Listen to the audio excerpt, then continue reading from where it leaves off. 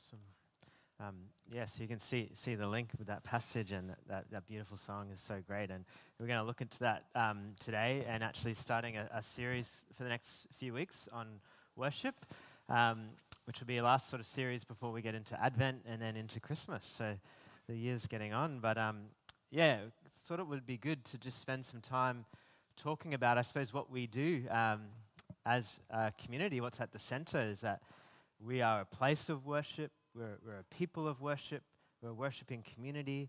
When we gather on Sunday, we're gathering for worship. But sometimes it can be a bit confusing as to what that means and what that is, and can even be controversial, and it's just a huge, big topic. So I thought we'd just spend a few weeks looking at this and kind of just basing it on this. This is kind of the plan, I guess. If you like a plan, this is the 3-week plan.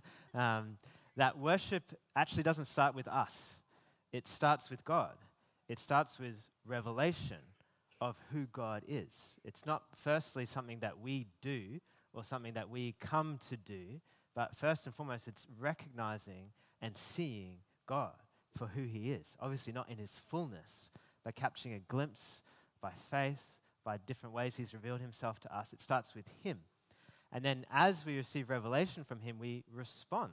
And we can respond in lots of different ways. And on Sundays we gather, we sing, we read his word, maybe we raise hands, maybe we bow, we offer ourselves afresh, we respond. We'll look at that next week. And this encounter with a living God that we respond to is to actually transform us, because we're his image bearers, and it actually is meant to transform us so that we go and reflect him. There's this principle in life that actually you become like what you worship. And if we're worshiping this beautiful, good, pure, true God, we should be transformed into loving people of truth and grace as well. So it's we're going to look at one of each of those each week. So we're going to start with this idea of revelation, and worship starts with seeing. There's actually a song by Matt Redman, he wrote about this, and one of the lines is, "Worship starts with seeing you. Our hearts respond to your revelation."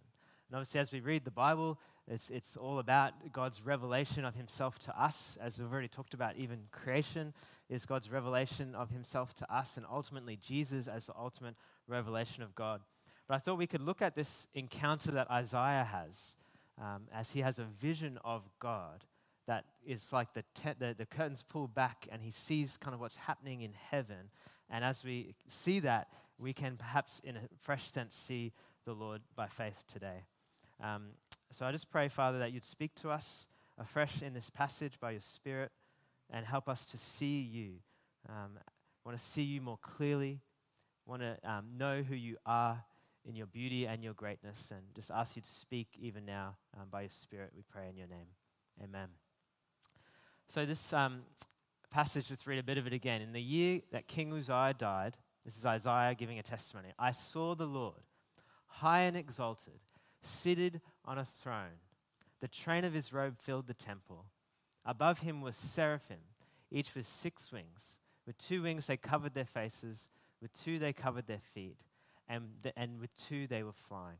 I've read this passage so many times. It's a very well-known passage that gets preached and used, and just studying it this week, it's just hit way more deeply, just the power of these words and this encounter that he has. Even just the first part, that it's in the year King Uzziah died. I never really thought that was significant, and I haven't studied in depth, but King Uzziah was a good king who had a long reign in Israel, who was someone who loved God and led people to worship Yahweh, which was not that common in the kings of Israel, unfortunately, but he was a good king and he had a good reign, but it ended sadly. He was proud. He went into God's presence in pride, and he ended up getting leprosy and then died. And imagine what it might have been like for Isaiah, this prophet. There was a good king, but then it ended badly, and now he's dead, and now who's going to reign, and what's going on? It's this uncertain, chaotic time. Perhaps even Isaiah's wondering, where is God? What's the hope of the future? And into that moment, he has this vision that God is on the throne. In the midst of that uncertainty and chaos, God reigns. God's on the throne. He has this vision, and he sees the Lord high and exalted, seated on a throne. And the thing that he comments on is his robe. that his robe fills the temple. It's interesting, he says he saw the Lord, but there's also passages in the Bible, obviously, that says that no one can see the Lord. And there's this tension in the Bible that lots of people claim to have seen God, but at the same time, no one can see him in fullness, or we can only see him through Jesus. And he isn't saying he sees God in his fullness, but he sees this manifestation, this physical manifestation, this vision of God. And there's even a verse in John's Gospel that seems like perhaps that Isaiah is actually seeing Jesus in his glory. But it's pretty interesting that he can't describe what he sees. He doesn't really tell us much what he sees. He sees a throne, it's high, and then he says his robe filled the temple, the train of his robe. It's like the hem of his robe. It's like the part of God that's closest to the ground is what he comments on. That's all he can talk about. He can't actually talk about what he sees. He just talks about God's clothes and just the bottom part of his clothes.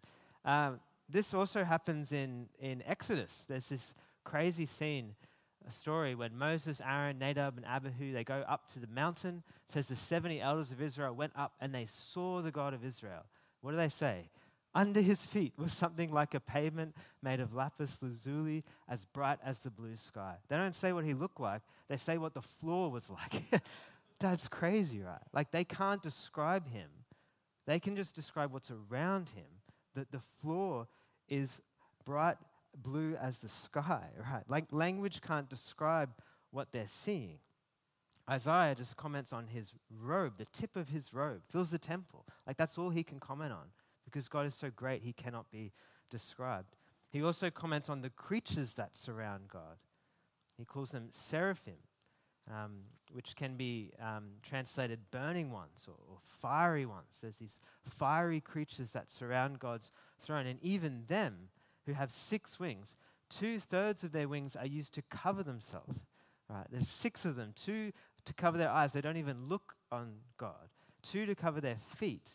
There could be this act of modesty and humility, and with 2, they serve him and attend to him. These crazy creatures who need to be modest before God, they can't actually look on him, and they're ready to do his will.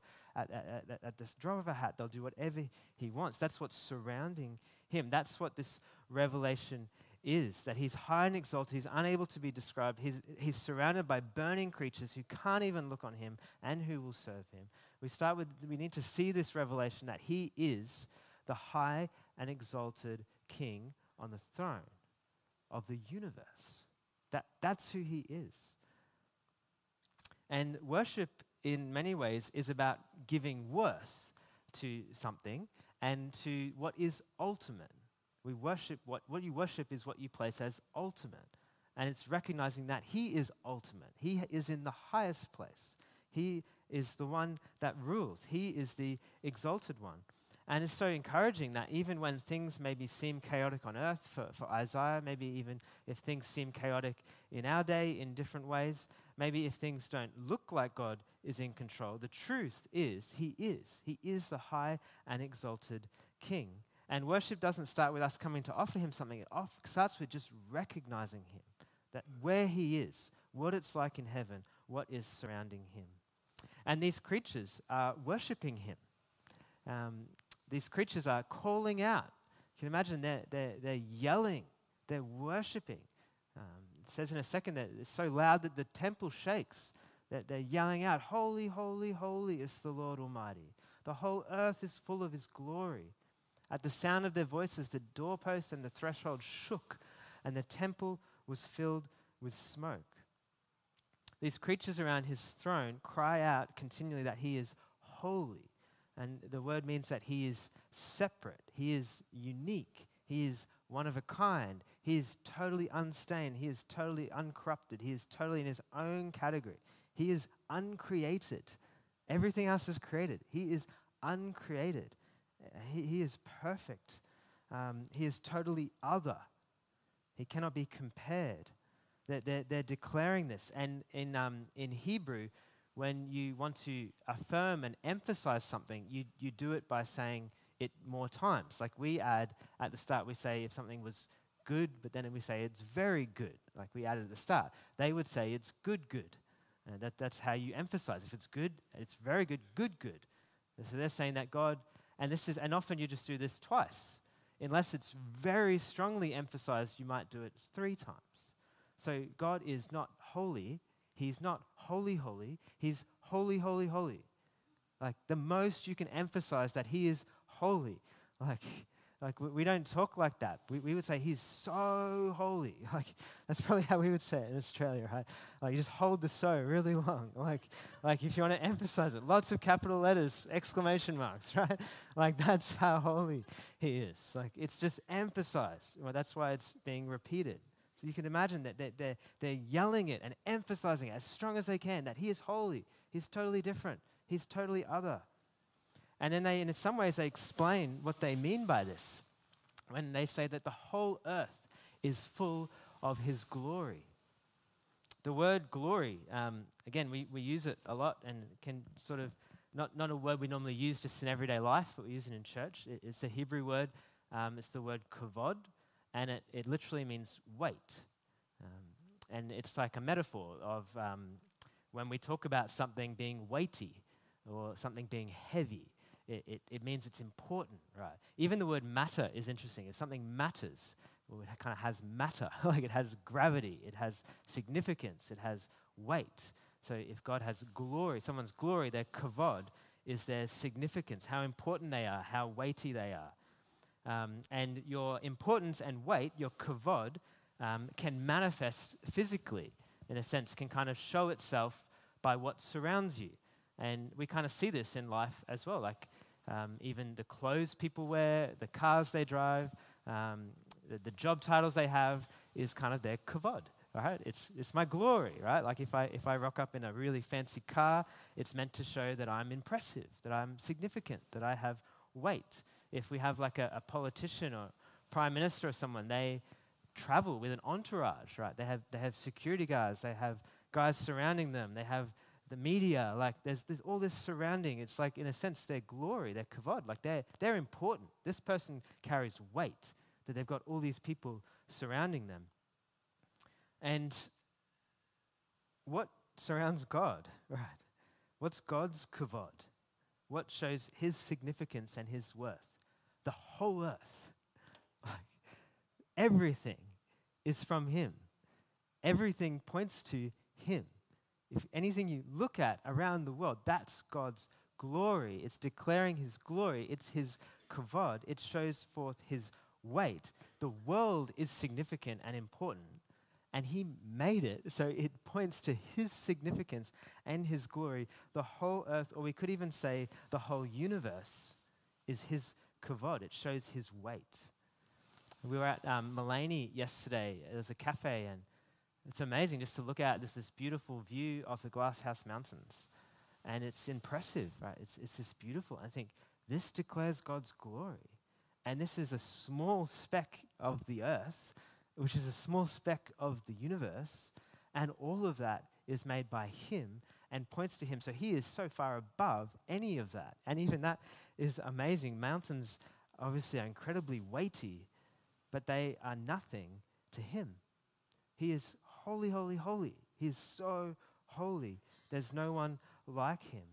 So we need to see the revelation that he is absolutely holy.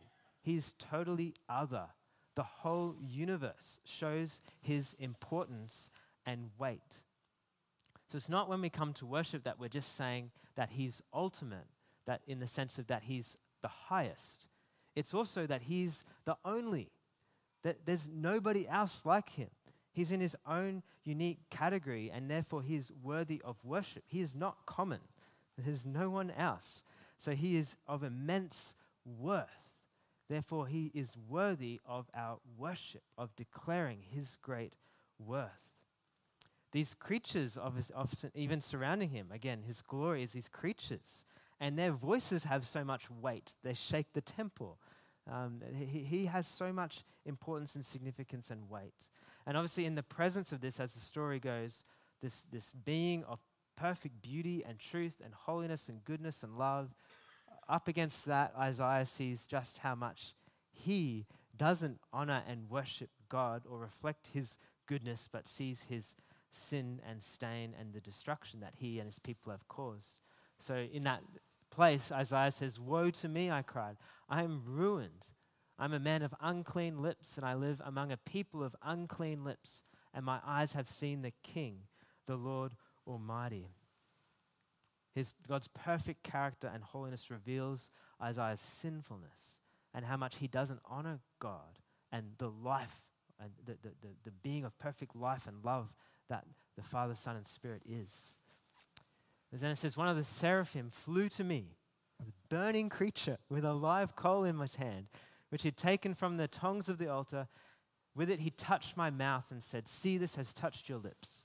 Your guilt is taken away, and your sin is atoned for.'" Obviously, Isaiah has this encounter of forgiveness and cleansing and healing with Jesus, right? And pointing to Jesus coming and God's heart to atone and to heal and to forgive sin. It's actually looking forward in this passage to a time when Jesus will leave his glory, leave his throne, and come to earth. It's interesting as well because we're talking about people being important and significant if they have like a limo or they've got bodyguards or they've got like an awesome car and stuff like that. But in some ways, sometimes we see people like that and we sort of bring them down, right? Or like we're not that impressed by them, or we sort of think they're nothing special. They just think they're something, or something like that. Like often might not be impressed by that stuff. But I think something that does impress us, particularly Aussies, is when someone could have that. They could have this huge entourage. They could have the best stuff, but they don't rock up like that. They just rock up at a barbecue with an average person, and they just fit in, and they don't point to all their glory. They actually kind of conceal it, and they come and just be among the common people. And that's what Jesus does. He is that one on the throne with these creatures surrounding them, and he leaves them, and he comes to earth as a man. He goes to Nazareth. He goes to people who don't seem significant or important, and he loves them, and he heals them, even though he's misunderstood and he's rejected. And then he's not lifted high on a throne, but on a cross. Instead of being surrounded by creatures who can't look on him, he'll be surrounded by those who mock him. And he himself will be torn apart. Instead of Isaiah being undone, Christ will be undone instead.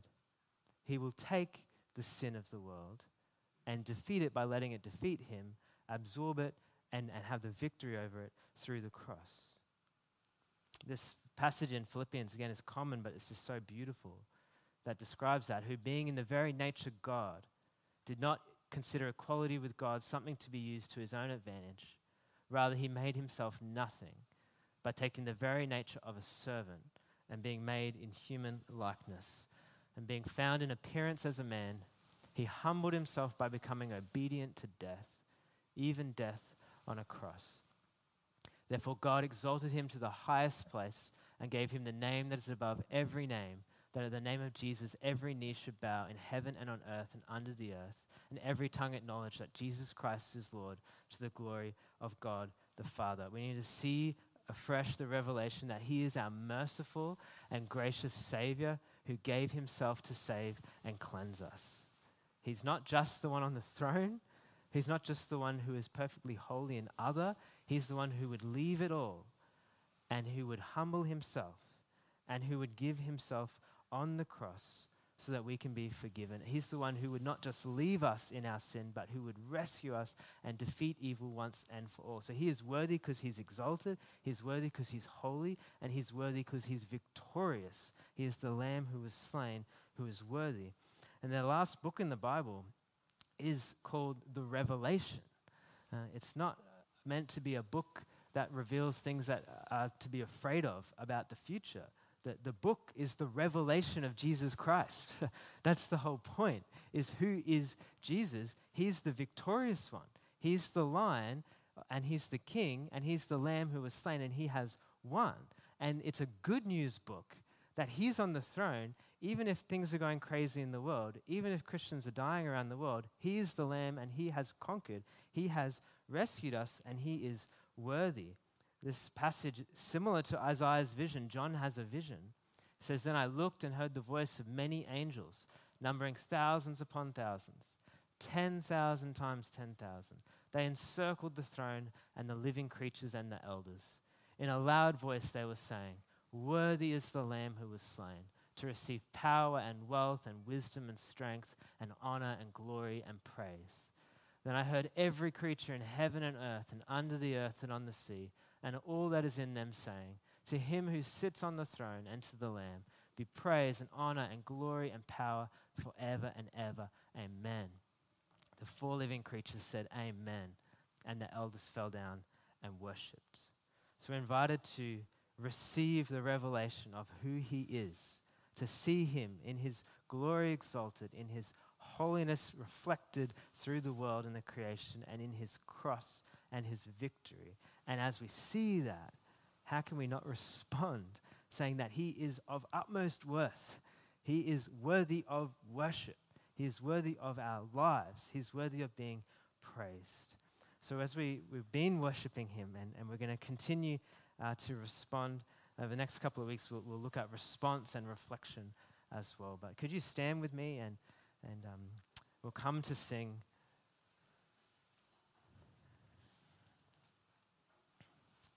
And let's pray. Lord, we thank you for who you are as the high and exalted King.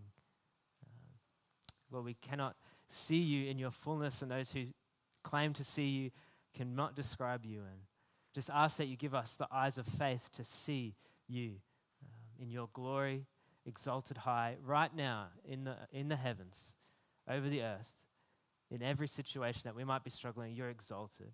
Thank you that you are holy. Give us eyes to see afresh your holiness and your weighty significance, your kavod, your glory that fills all the earth.